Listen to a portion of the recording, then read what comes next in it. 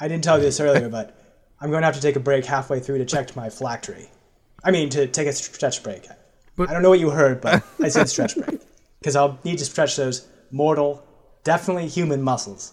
I am a living person and not one of the mortal dead. So I need to take a stretch break.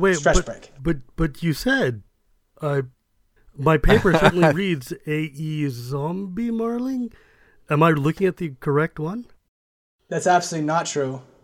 My death has been greatly exaggerated. And I know nothing about the ritual of 19 screams, which makes the soul forever ancient and the bones forever young. And frankly, I feel that you're a little bit rude to bring it up, so let's just move on. I could have sworn, but... No, Shiva. No.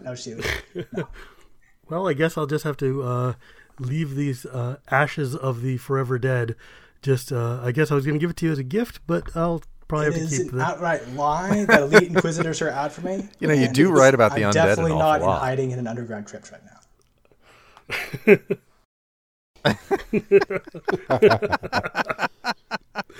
I think we should proceed with the podcast. You've taken up enough of our time with these ridiculous questions. The proverbial wrong foot.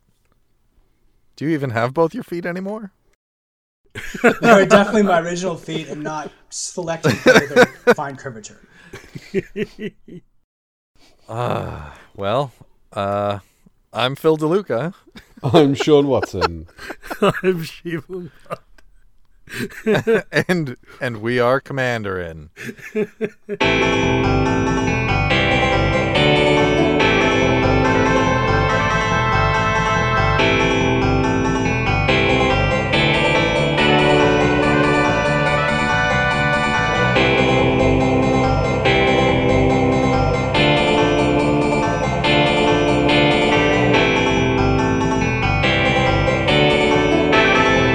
Commanderin.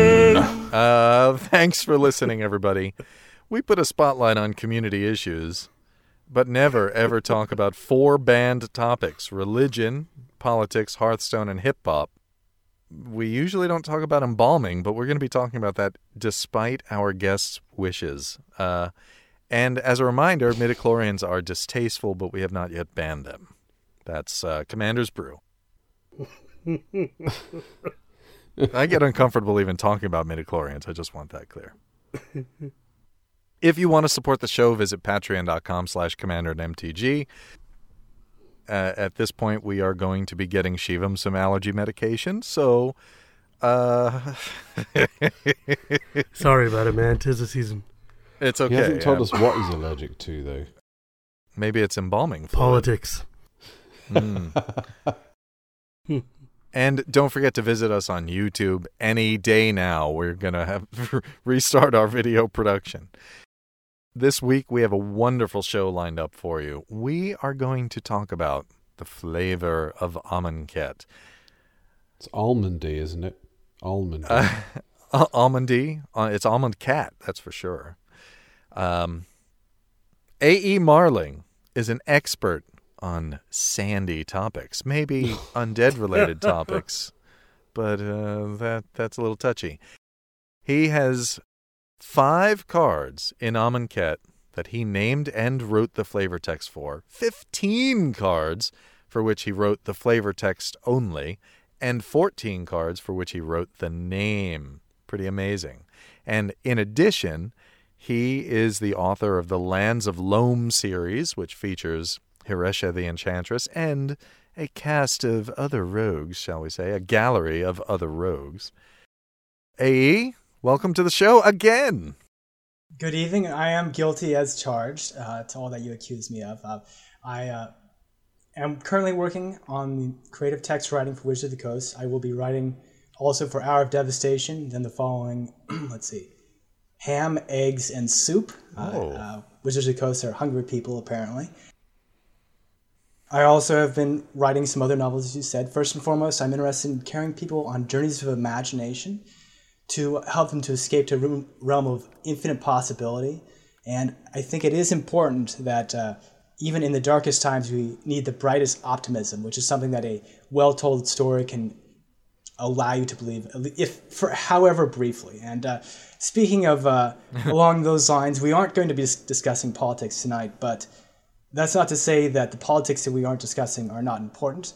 And I hope that everyone is listening to this podcast at a time when they're otherwise unable to participate in social activism. And those times do exist, and they're important. But again, I don't want to frame our conversation tonight in such a way to give the idea that what we're not talking about is not important. Mm-hmm. It's important to talk about politics now before the police brutality hits you, and after you've lost your healthcare, you can't afford to get your broken nose fixed. So. Yeah, as I said, I will not be discussing politics this evening, so at least one person on this show respects the rules. Yeah. You say that after my first appearance was like 2 episodes about religion? Come on. No, but the thing is, though, it is really important for people to be able to have a space where they can take a breath away from everything else and be able to sit there and say, okay, you know what?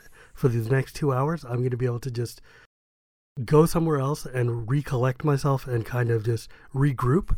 And I think the value of like podcasts like this one and others is that we give people that space. I don't know, I love talking about politics all day long, but I also think that every now and then you need to just be able to hit the pause button and be like, you know what? The news will still be there in a few hours. For right now, I just need to fireball a bunch of people in the face. And what better way to restore your confidence than to just leave your opponents in little mounds of cindery ash? Yeah, I agree. Hey man, you and I are both Grim players, okay? So let's not pretend yes, like... we have that in common. We have good necromantic heritage. Let's not pretend that we aren't all about zombies right now. I think the 3 Dimir players here should all look across the table over at Phil and just shake our heads in disapproval slowly. Well, I would, but then my head would fall off, and it's hard to get another one. Well, my head is reasonably well attached, but sometimes I do wonder, to be honest. But no, I mean, of course, I have different decks, but I am looking forward to playing Nicol Bolas, for instance, especially when Hour of Devastation comes out. Once his supremacy is acknowledged across the multiverse and everyone bows down before him, that'll be an extra special time to play the Nicol Bolas EDH deck. That said, I do have to have a confession that given other activities in real life and the fact that I've been focusing on Legacy and Modern, I have not been able to play EDH as much as I would like. I suspect I will start again after GP Vegas. So I'll be talking towards other topics today primarily, and I'll be letting the other hosts speak more towards EDH directly. Now, Legacy is a lot like Slow Duel Commander, right? I understand it's like EDH, but like smaller. I mean, so on that note, I did want to wrap the topic of Legacy into what Sheldon Meneray talked about yesterday or last week. And first of all, I am curious though, have you received any messages saying that you weren't hard enough on Sheldon Meneray, the cancer patient? Well, they haven't read my emails yet, so way to spoil it, buddy. Yeah. Well, they did have a lot of applications to be on the High Council, I'm sure. So, okay, that's fair. But one of the points he made indirectly, and I feel like it's important to reiterate, is that he was mentioned that Leovold could not be played in a casual way in EDH, whereas Protein Hulk could be. If Protein Hulk dies, you could just search up a few value creatures, search up your favorite slivers even. So Protein Hulk could be played in a way which won't immediately kill you, whereas Leovold, not so much, which is one of the reasons I'm more comfortable with it being released from the ban list. Whereas Leovold is just an incredibly powerful card and incredibly well suited to the Legacy format. I feel like Leovold should be one of the forbidden topics, just saying. He sets off a lot of triggers for me and makes me feel very negatively about other people.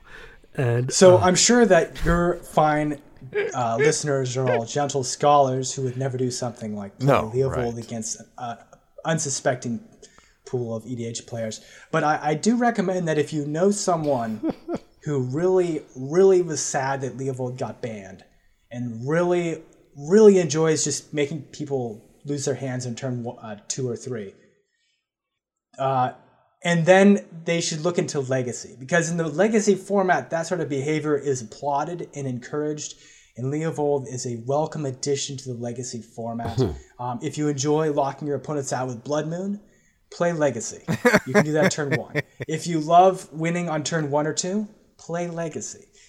If you love slivers but are tired of everyone ganging up on you, play Legacy. You only have one opponent. And probably EDH players who are Ultra Spikes, who really are excited by all these options, probably already have dual lands and fetches anyways.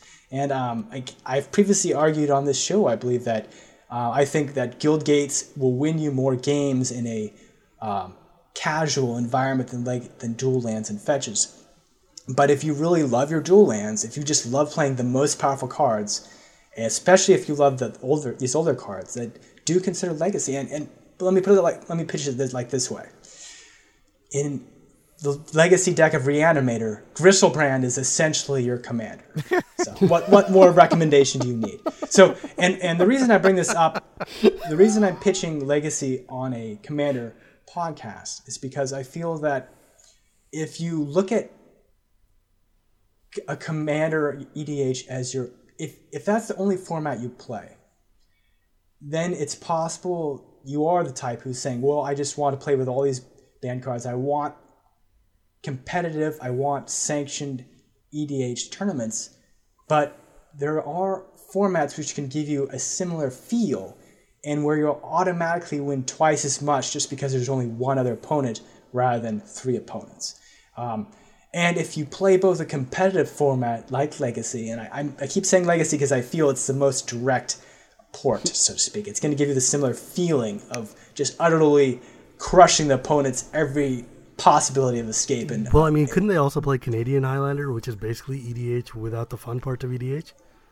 Yeah, well, that's true, but it's not sanctioned. I agree. And the reason why, if you play a sanctioned competitive format, it will give you more perspective, I feel, and kind of if people keep on criticizing you for like you're taking this too seriously, or they keep on groaning constantly, guess what? If you groan based on what something your opponent in Legacy does, you're the one at fault. You're the bad sport. Because that first turn Blood Moon, perfectly legal, and it was your fault for not mulliganing to a Force of Will or what have you. But anyways, it's your fault for not playing cards that need red in their mana. It was your fault for not winning the die roll, and you just have to take it. Yeah, if you were better at the game, you would win the die roll.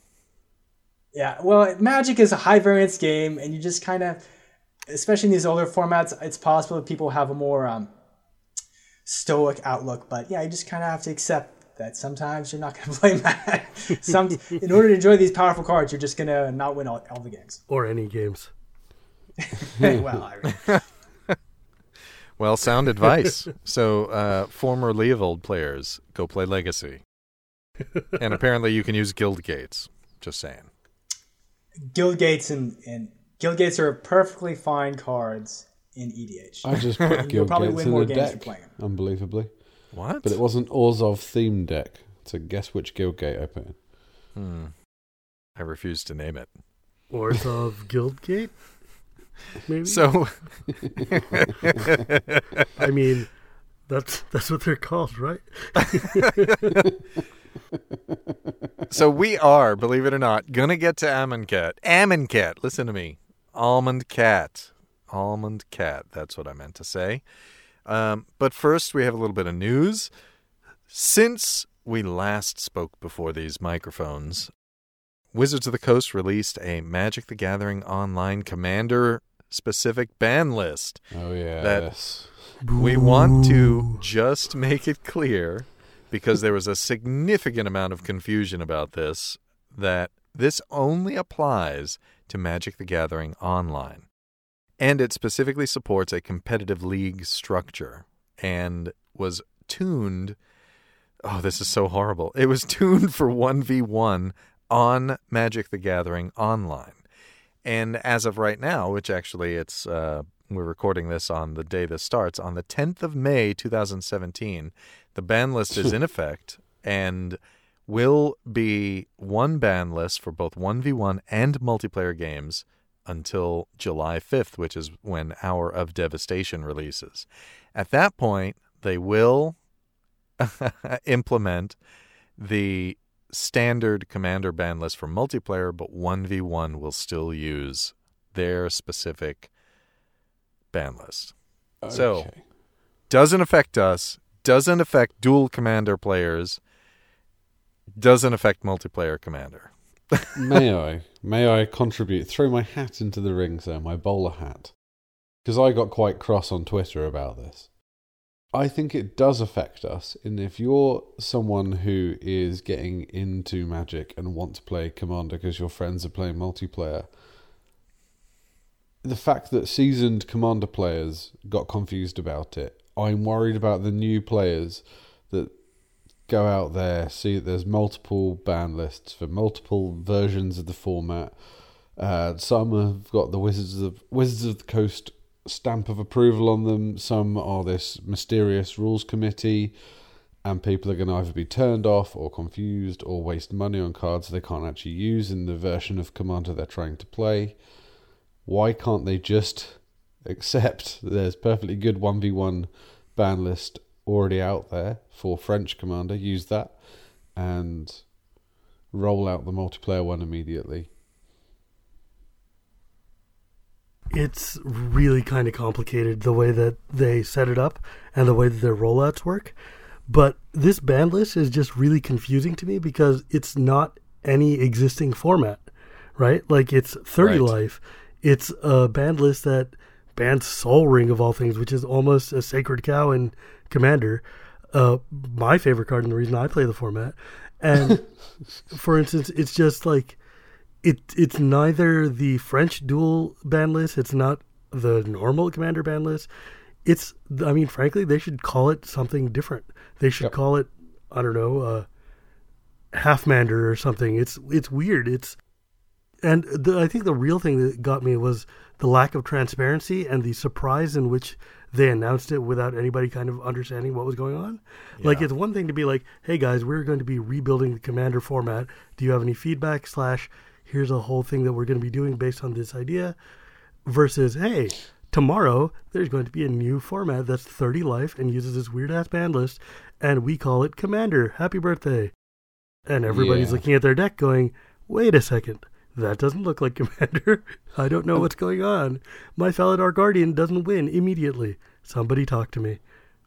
Some people have been suspicious for a while that WotC will eventually take control of the ban list away from the rules committee somehow. So basically, I don't think that's ever going to happen. No, but I think there are people that think it would. Particularly the people that think that WotC is some sort of evil corporation that wants to ruin their fun rather than create this game they've had hours and hours or 2 decades of enjoyment out of. I mean, the thing is, like, WotC doesn't have the time. Commander is, like, they don't have the time to test Modern and Legacy. How are they going to test Commander, right? And B, they already run the thing. I mean, what's his name? Larrabee is on the Commander Rules Committee and a high-level dude at WotC. I don't know what more you need, right? This was just a confused rollout. It was I don't see why they needed it. Why? Who was asking? Exactly. Yeah. We may not ever have all the answers behind this decision. It was certainly weird. It really kind of sent ripples through the community, both of worry and there was no small amount of outrage, right? Some of us actually were a little bit angry. And other members of the community, other content creators were also against this particular rollout. So I think Wizards really needs to kind of look at how they roll this sort of information out in the future. And goodness, I hope they never do something like this again. I think they got the message loud and clear. It certainly seemed like, given that, like, literally the next day they rolled it back. Yeah. Like, I mean, I'm pretty sure that they were like, oh, this didn't work. Oh, whoops. Okay. But I feel like this month they've just had a number of these kinds of missteps of just being like, hey, we're going to do a thing. Oh, we're not doing that thing right now.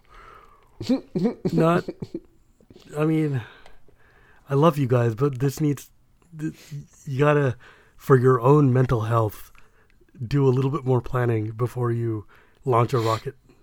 I mean, it's not like your country is a place where the people in charge just arbitrarily sign orders that roll out rules without really Wouldn't thinking know about anything them. about it. No, nothing at all.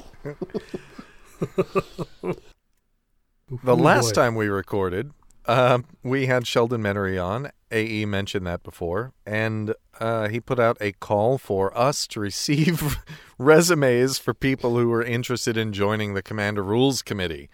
So please send us your resumes, cast@commanderandmtg.com. And we will read some of them, if not all of them. If we have some time later on and we want to make AE laugh, perhaps we'll read a few of these resumes. And if not... that's impossible. That's impossible. And if not, then we will definitely have a show where we talk about these resumes. Grand Prix Las Vegas is coming up. It's middle of June, June 14th. And we will have an announcement of what it is we're doing. We're going to definitely, do things like stream a show and have a live audience on a recorded show, et cetera, et cetera, et cetera. But we'll describe all of that later. In the meantime, we want to point out two things related to GP Vegas. The Command Zone Community Highlights, episode number 157, they talk about their plans, as well as mention a whole bunch of really cool content creators. And it turns out we were one of them. We were very happy to hear that. It was great. Thank you very much, Josh and Jimmy, for the mention. We always love the support. You guys are true friends of the show, and we appreciate it. In the meantime, I can't wait to go to that party. And that brings us to our second Well, topic. Hopefully I'll be there, Phil. Yes.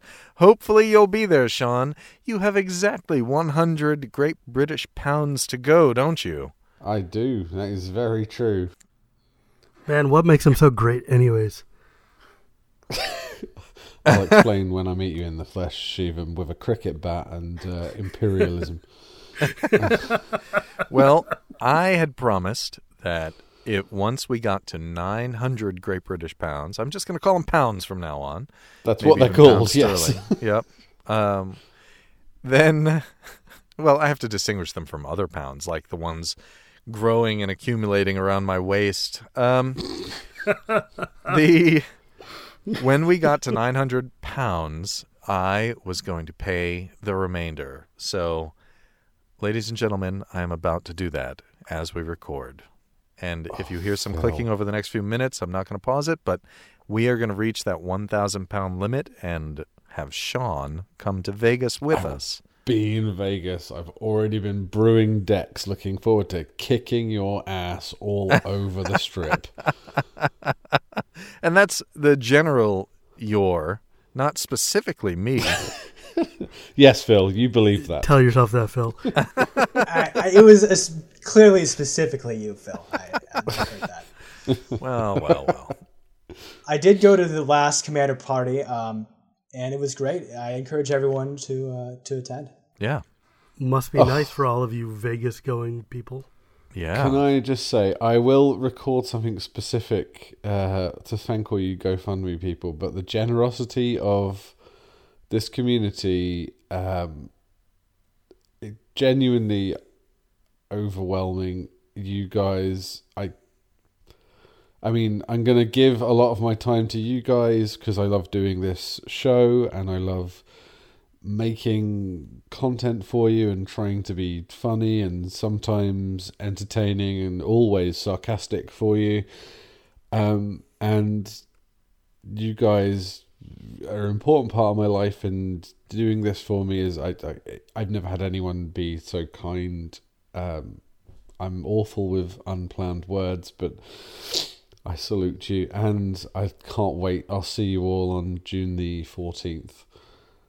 And those of you that can't be there, I'll miss you. Ooh, yay. We look forward to it. I'll be picking you up from the airport, sir. That's true. And on the 13th of June, I'll be in LA bumming around while you're at work, presumably, Phil. Yeah.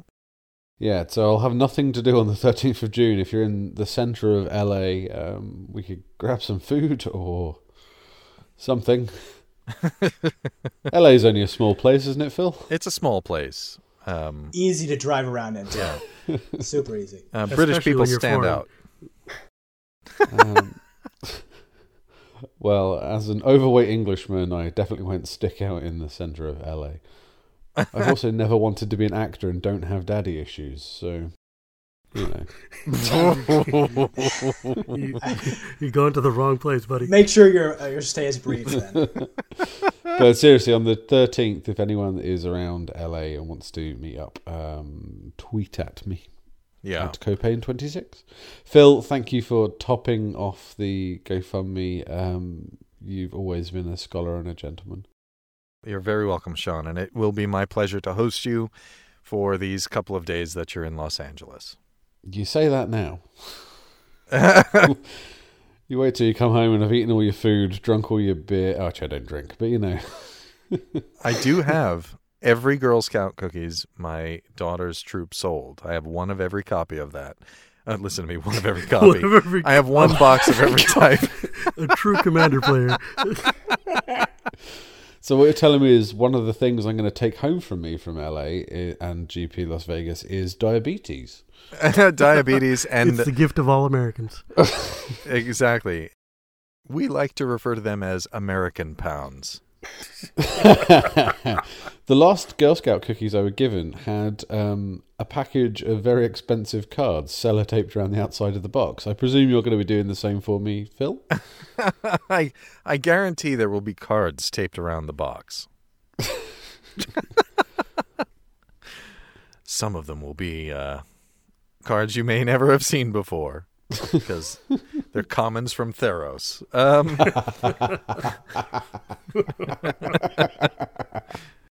All right. Well, we are ready for our main topic, where we where we do not talk about liches at all, and maybe only embalming for a little bit. AE, now you are writing flavor text for Wizards of the Coast. The last time we had you on the show, you were merely an entertaining EDH player with some very clever decks that may or may not have included a giant oyster that choked Jaliva to death. And, of course, you're the author of several books set in the lands of Loam and other works. So what can you tell us about writing for Wizards? That is a good question, because really the first thing to mention about writing for Wizards is what I can't tell you about writing for Wizards. Now, other flavor text writers you may have heard on various podcasts discuss how they've done their writing, and that's their business, how much they want to disclose. But the NDA I received, at least, was very different and very specific. In fact, it was specifically called a swallow and forget tech NDA. It looks like a little silicon ladybug. You take it orally, and then you can't accidentally break the contract. It's adorable, really. It just nestles up against your spine, just like it's a constant internal hug, really. And then anytime someone asks me a question, which I can't answer, I just simply say, that doesn't sound like anything to me. So I have looked over some of the questions that your kind and generous and wonderful patrons asked of me. And it looks like a lot of them are trying to get me in trouble with Wizards and a little internal ladybug friend in my spine. So I'll answer as much as I can, but certainly you have to be understanding of my situation. So what you're saying is you're not going to be telling me about the Return to Homeland? I cannot confirm or deny that there is an upcoming Homeland set. I mean, I'm just saying Baron Sanger hasn't been around for a while. Isshin Shade for a while yet. Although I was just thinking about Isshin Shade and Legacy. Have to get past those dirty Swords to Plowshares somehow. That's what I did back in 1994. It still works now. That's good against Caracas, but that's neither here or there. But let's see. So So what I can do is I can clarify the plane of Amonkhet insofar as Wizards has already revealed that information. And so if you have a specific question about Amonkhet, which I can answer, or whether or not I can answer it, you can ask that question. All right, let's start with the inspiration behind Amonkhet. The world, not the set. One of your fine patrons asked a similar question, and I think I'll go ahead and answer it now. Insofar as I can answer it, Now we've seen the visual similarities, of course, the gods, the pantheon of animal-headed gods, the hieroglyphs. We've seen that. Another deep connection, which I kind of stumbled upon myself, so I can't confirm that this is what the Wizards of the Coast staff were thinking, but I have my suspicions, is that it's very referential to the Book of the Dead, which is not only kind of one of the classic things you think about when you think about ancient Egypt, but it's also a lot of what our understanding of ancient Egypt is based on. So is Amonkhet based on ancient Egypt? Well, we don't know exactly what ancient Egypt is like, but we do know the Book of the Dead. And I will say that Amonkhet feels very resonant with the Book of the Dead. And so I will give you can listen to other podcasts about the Book of the Dead. Let's see. In Our Times podcast, British podcast, recently did an episode on it. But what they referred to it is a spell book, actually. So it's not only called the Book of the Dead, which is an awesome name, one that probably English people came up with, but I feel it's very true to what it actually is. It's a book of spells to be read by the dead after they're dead, so they would actually bury these books in with the bodies, and they were incredibly well preserved, which is why we have a good understanding of it. And they buried these books of the dead with the bodies, and the idea is that, or something similar to the idea that once you're dead, you would take this book and it would be kind of your cheat sheet, your cliff notes, to get through the incredibly difficult, or at least incredibly intricate trials which would await you after the afterlife. Now, the purpose of this book was, from like an anthropological perspective, is give people comfort. I might be getting a little bit deep here, but the idea is that people are comforted because they believe they have an understanding of what's happening after death, and that they have a script they can use to survive it. And one element that you probably have heard about is that you would weigh your heart against a feather, and that was part of the trials that they would face after their death. And then they would say very specific things like, my heart. They had incantations. Again, this is a spell book in terms of how they understood it. They'd have incantations they'd say to get past these gods, to get past these difficult bits. And the ultimate goal is to get to their various souls, the afterlife, and to get themselves essentially fully intact to the next life, so they could continue to enjoy the afterlife with their bodies intact. And this whole idea of trials, of getting to the afterlife, to kind of making sure that there is going to be a next life, and that you are going to have a safe body in that next life, is critical to the way Amonkhet is constructed. So the main difference is that in Amonkhet, they undergo these trials while they're alive, but the goal is similar in the sense that they are trying to get to this afterlife in kind of their best shape that they can be. So I felt that as I was reading this Book of the Dead, which I don't know if I recommend you try reading it. It is pretty hard for we, with our modern sensibilities, to understand. But if you'd like to research, and again, this In Our Times podcast went over it a little bit, you can appreciate that there is a lot of resonance with Amonkhet to ancient Egypt as we understand it through the Book of the Dead specifically. Wow. I just downloaded that episode whilst you were talking. It's actually a really good episode. I listened to it earlier this week because I'm a big fan of In Our Time, and it is very dry. It's very complicated. But another way to think of it is this is basically a prayer book for the olden days, because the way that the ancient Egyptian religion is structured was a lot like the way a lot of the earlier polytheistic religions are. And you could see a lot of that resonance also in, say, like Hinduism in Kaladesh. And the way that they did the formulas and the chanting and stuff was so pervasive through ancient Near Eastern religion that you see those kind of echoes still today. I mean, like when we use the word mantra, it literally means spell, as in like you do these hand motions, you do these vocal tics, and you say these words in this specific order in the hopes that this result will happen. And so the ancient Egyptians definitely had a real rigorous formulaic method of doing their religious rites and their embalming and stuff. And we certainly see a lot of that in Amonkhet, like when we saw in the story that Kelly Diggs did a few weeks ago of the way the anointed mummies took all the religiosity out of embalming and turned it into just kind of a factory of dead. And it was really neat to see how Wizards kind of turned it on its head of taking the spiritualism out of this thing and turning it into a very Nicol Bolas style practical reuse of dead things. AE, when you were doing the flavor text for this, were you given that kind of like image to use to start with? Like, did Wizards come to you and say the feel we're going for is Egypt but X? That doesn't sound like anything to me. I'm sure you could talk about what you did, not necessarily what's coming, right? Okay, we can't talk about what resources you were given by Wizards. But you clearly drew parallels between the Book of the Dead and the materials you were given. Yes.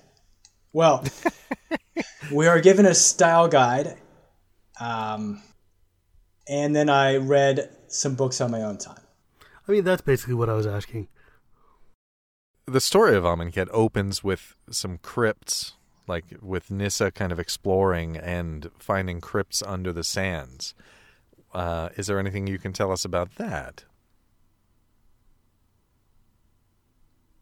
So let's see. In the story released today, Trespasser, I believe they do find it's actually presented as being within the Hekhma itself, where they do find a different, and they found a few of these glyphs even within the Hekhma, within their city, which do seem to indicate that there are previous cultures and that they had different representations of art and different ways of looking at the world. And then we have seen representations of 8 gods, whatever that means at this point.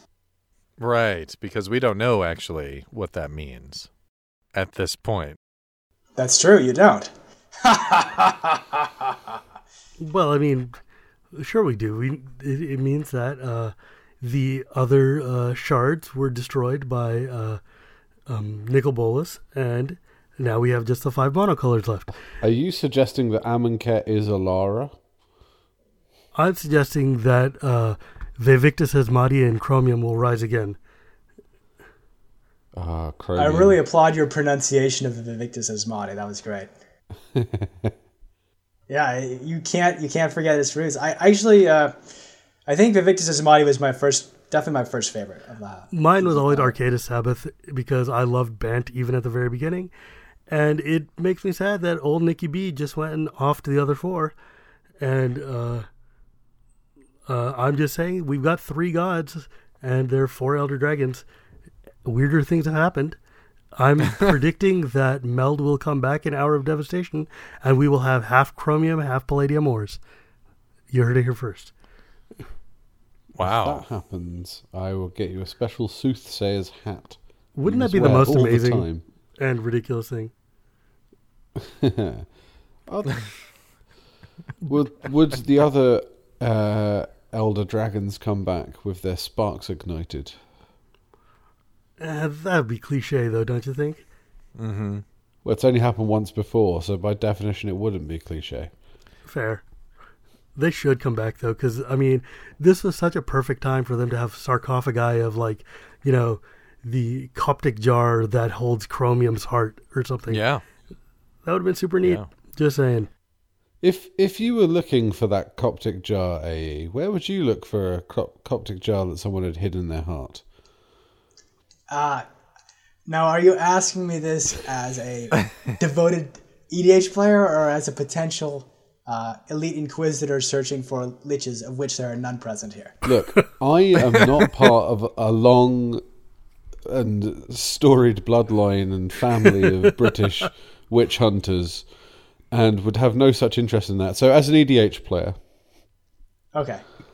So, strictly as an EDH player, I would hide it in you, Sean's most prized possession. So you're going to have to destroy it to find it. So that's my recommendation. Right. Just let me just go check the back of my Les Paul 1 second. Wouldn't that be your Lazov deck box? Yeah, that is actually pretty beautiful. And it could be manifested even between the cards, so really to be sure that you destroy, you'd have to rip them all up. But then wouldn't that be the heart of the cards? Wait, that's... Yeah, no. You would. Straight through. If the Elder Dragons were resurrected and came back, would they be the EDH Watch? Yes. Oh. Yes, I am here for that. That does not sound like anything to me. That is certainly not something I am telling Kelly Diggs right now.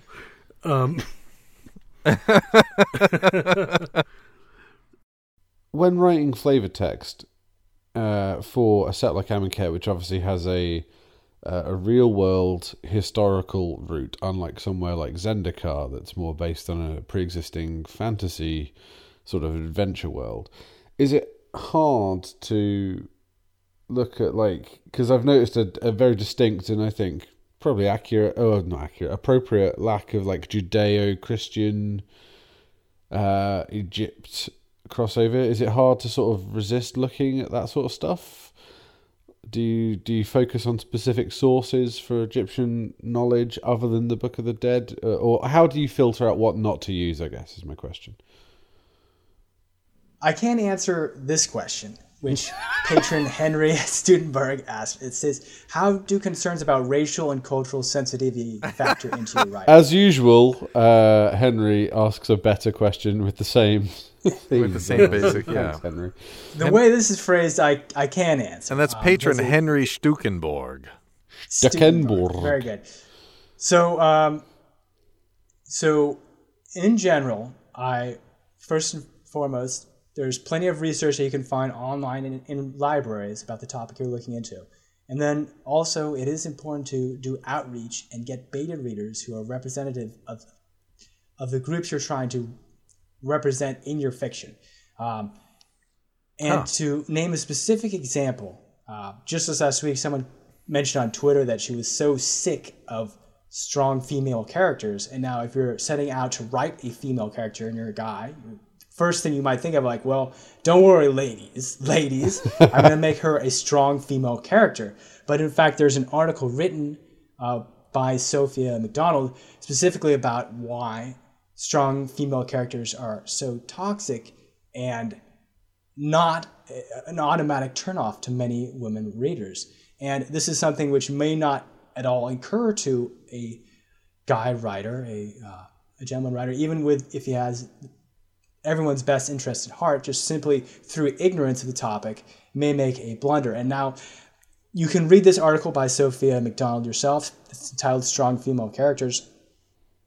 But an idea of what she's getting at here is that if you set out to make a character strong, you're denying her nuance. You're take one of the probably the most popular character of all time, at least in the modern era, is Sherlock Holmes. We think of his strong intellect.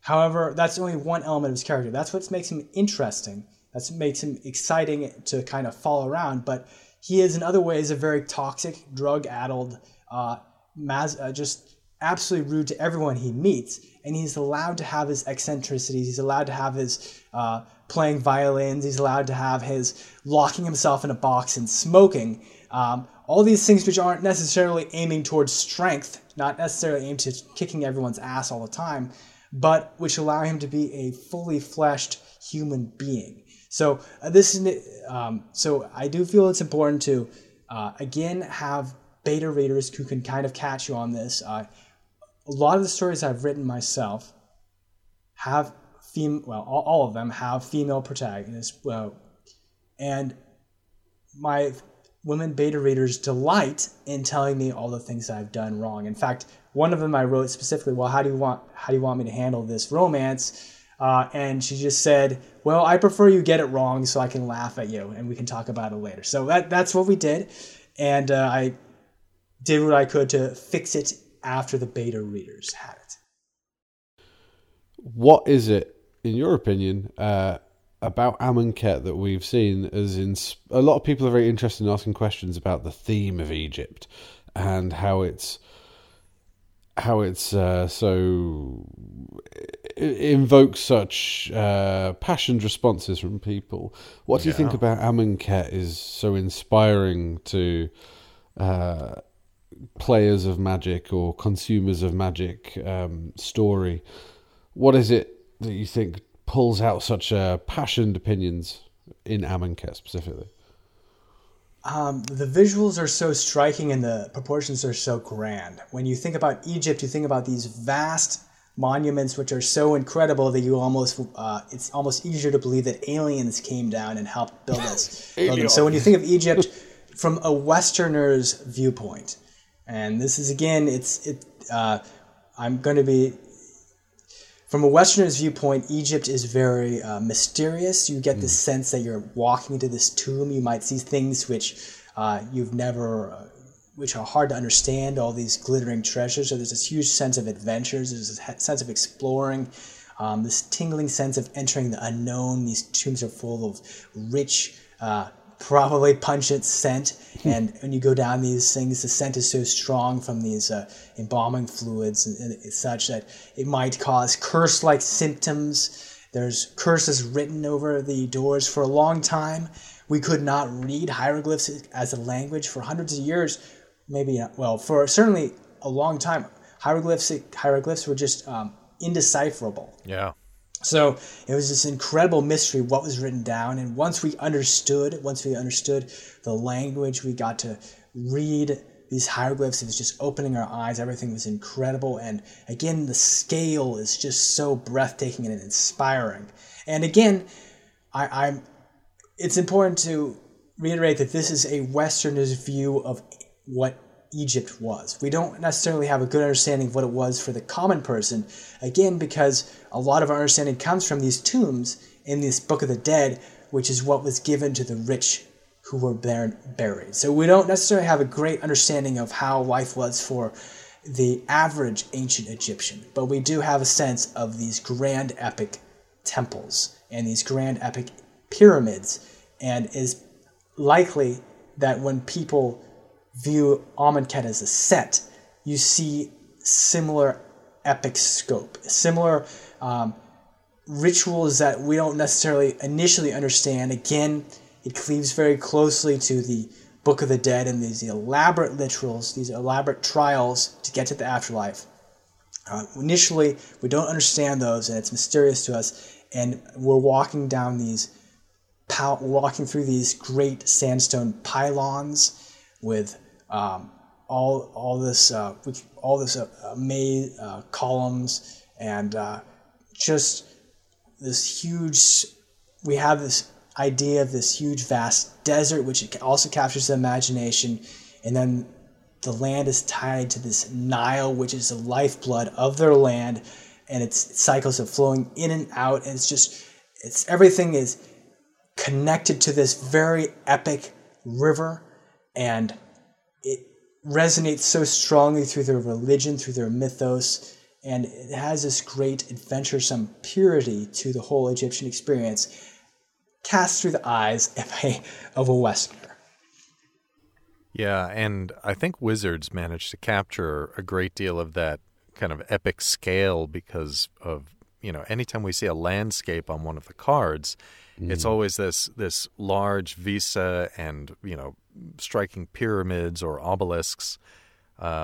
There's one I think of, an early piece of art that was released that's of Kefnet. I believe it's of Kefnet, and there are obelisks poking through the clouds. It's really cool. And then the distinctly magic aspect of it with the floating parts of the pyramids, that's something that we latched onto for a little project we're doing for Commander, and as well, just like to celebrate Amonkhet, you really need those pyramids and those very large structures and the bolus curves. The bolus curves I found were the great unifier that unified the sort of Egyptian stuff with the multiverse, the universe that Wizards have created for the Magic setting. They're instantly recognizable to anyone who's been in Magic for, I think, even a small amount of time since Khans. You could probably recognize the Bowler's Curse from that, of all the Ugin stuff. Or any fan of the Commander's Brew. Indeed. They're sitting there going, why is that middle of that massive monument not got a hard hat on it? Yeah, their logo is very fun. Oh, we need to get some altar art, full art lands with hard hats painted into the Bolas monuments. Oh, I don't know anyone that will be able to do that. I'm going to throw it your way. Yeah, there are people who can do such a thing. All I need to do is get some Bolas full art lands. Yeah, they're like 50 cents each. So before we move into your general inspiration and how you draw inspiration for all of your work, AE, I'm a big fan of your non-magic work as well. And I did notice, and this was what I was alluding to a little bit earlier, who knows if that made it to air, that a lot of your published flavor text actually reads like with the same sort of sardonic wit as one of the other characters that you frequently write. I don't want to give anything away for prospective fans of that series, and everybody listening right now should go buy Brood of Bones. It's a little bit dark, especially in comparison to the rest of AE's work, but it's excellent and it's worth the read. And then reading all of the subsequent books as well.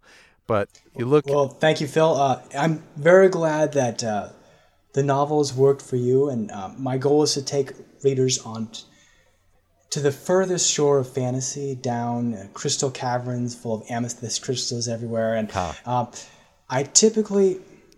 readers who will enjoy my stories typically are ones who are veterans to the fantasy genre and are looking for something they haven't read before, something that maybe, in the case of Brood of Bones, maybe a bit too dark for...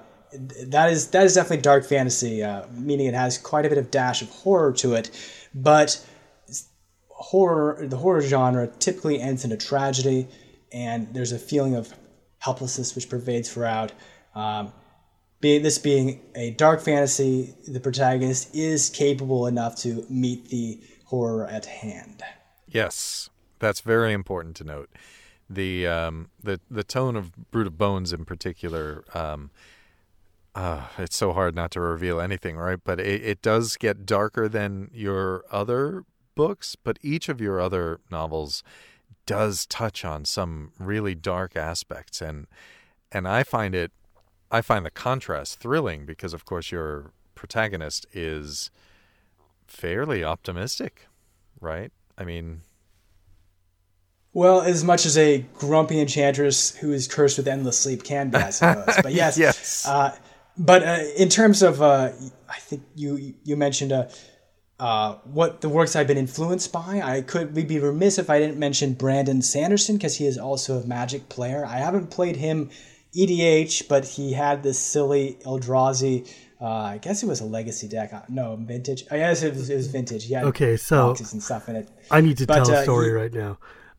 Brandon Sanderson and I are actual friends, and when he came to San Francisco for one of his signings, possibly the last Wheel of Time book, possibly one of his own books, I had a box of Gatecrash, and I was like, hey, why don't we just draft afterwards? So he invited me over to his hotel, and me and a couple of friends, and we all got together to play a Gatecrash draft. And I'm like casual Magic player. I'm okay. That was still when I was coming back before I was really good. Brandon Sanderson is a shark, and he used his first Mistborn Advance to buy a full set of power for his cube. And if you're that invested in Magic that you got power and a cube, that means you're better than me at that point. And dude he drafted like a perfect Orzhov deck that just wrecked us so hard. And like, if you know Sanderson, he's this like kind Mormon dude, very gentle, doesn't swear, very, peaceful and peaceable, and is just ripping you to shreds with like ping, ping, ping, ping, ping. And I'm like, this is like the nut draw Orzhov deck, and you're just destroying me with this kind smile, and I don't know what to do. It was pretty ridiculous. That is so, and the way he does magic, the magic has systems, has specific rules, and he uses that magic to solve problems in the stories. And typically, the way the ultimate problem is solved is with an innovation in that magic, and the innovation makes sense. It doesn't feel like a cheat because the rules have been so well established. And this way of thinking about magic, it's not too hard to draw this back to magic cards in specific. The idea of that each color does have specific strengths and weaknesses, some things it can do and some things it can't. So this kind of analytical approach to magic is the game is a great influence on writing, and it contains so many wonderful, exciting words, from stifle to shatter to crush. I have certain preferences when it comes to rules, but other influences, I would say Terry Pratchett, P.G. Wodehouse, Oscar Wilde, Jane Austen. Those are some of my favorite. Now let me tell you the story about the time I played Magic with Jane Austen. But okay, wait a minute. It involved our Grim deck. Now who's the lich? Now who's the lich, Stephen? You can't fool me this time. But no, Jane Austen would make a great lich. She would make a great lich. I just can't get that in my head now. Now, if ever there was a line to isolate, it's Jane Austen would make a great lich.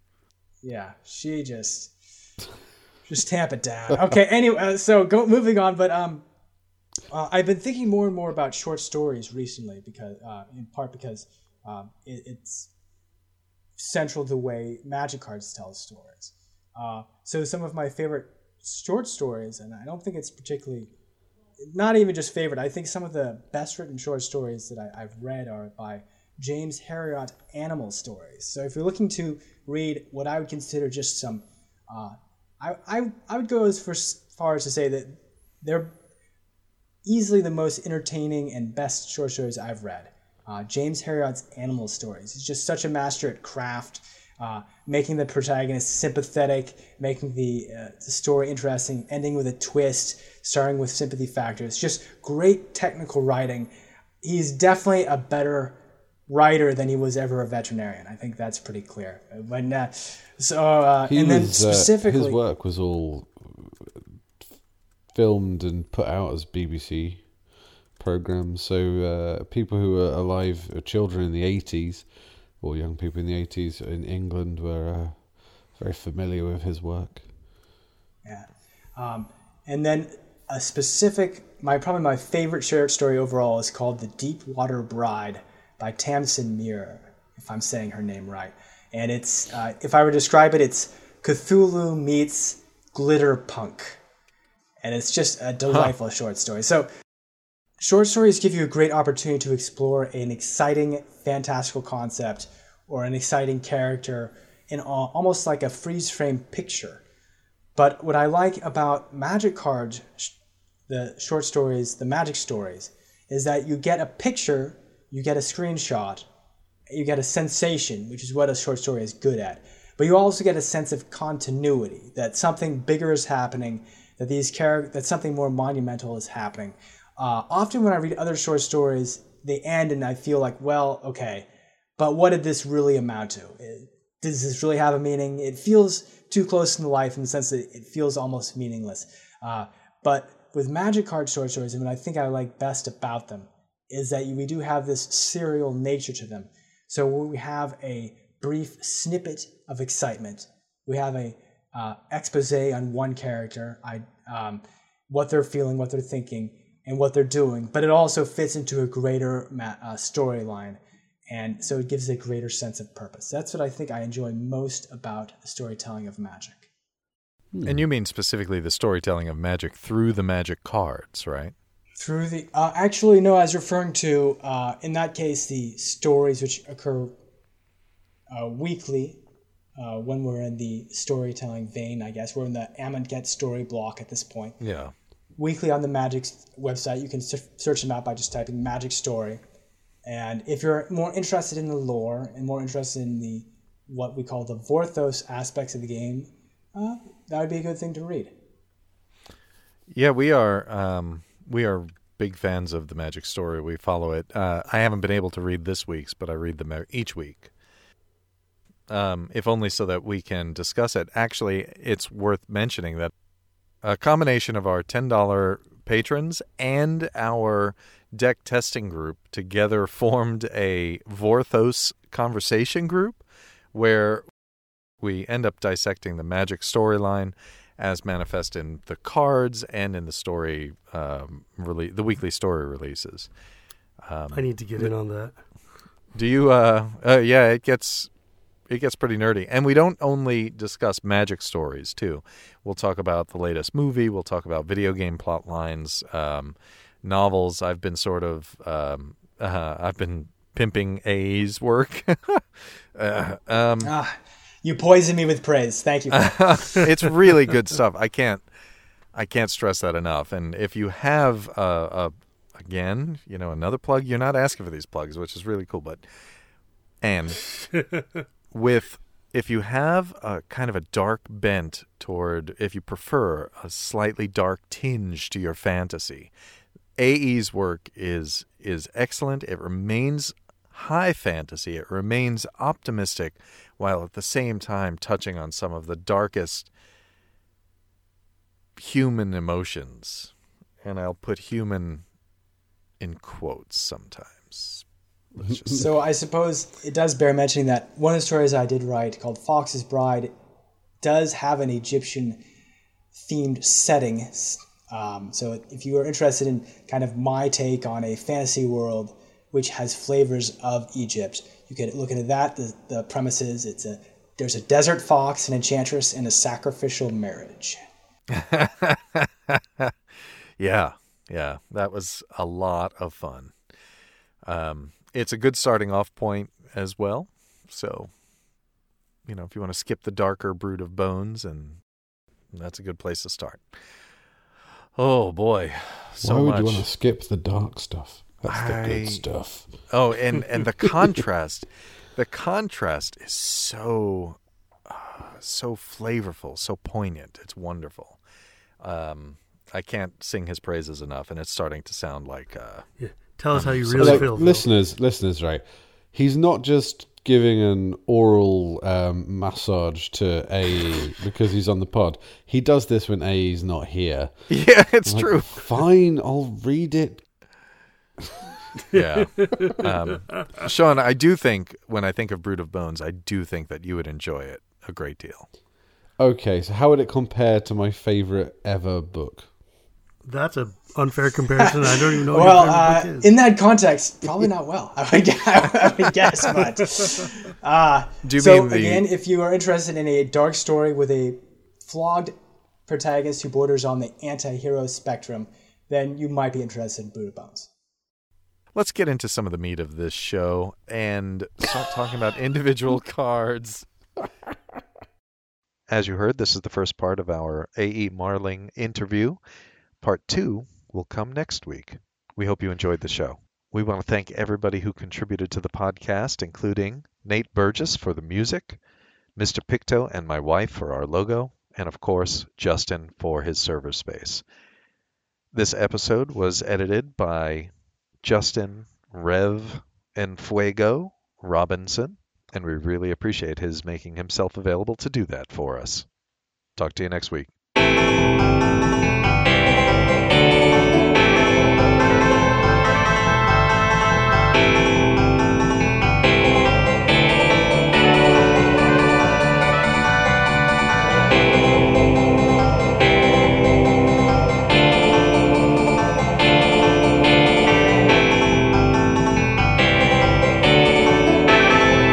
Go Mandarin!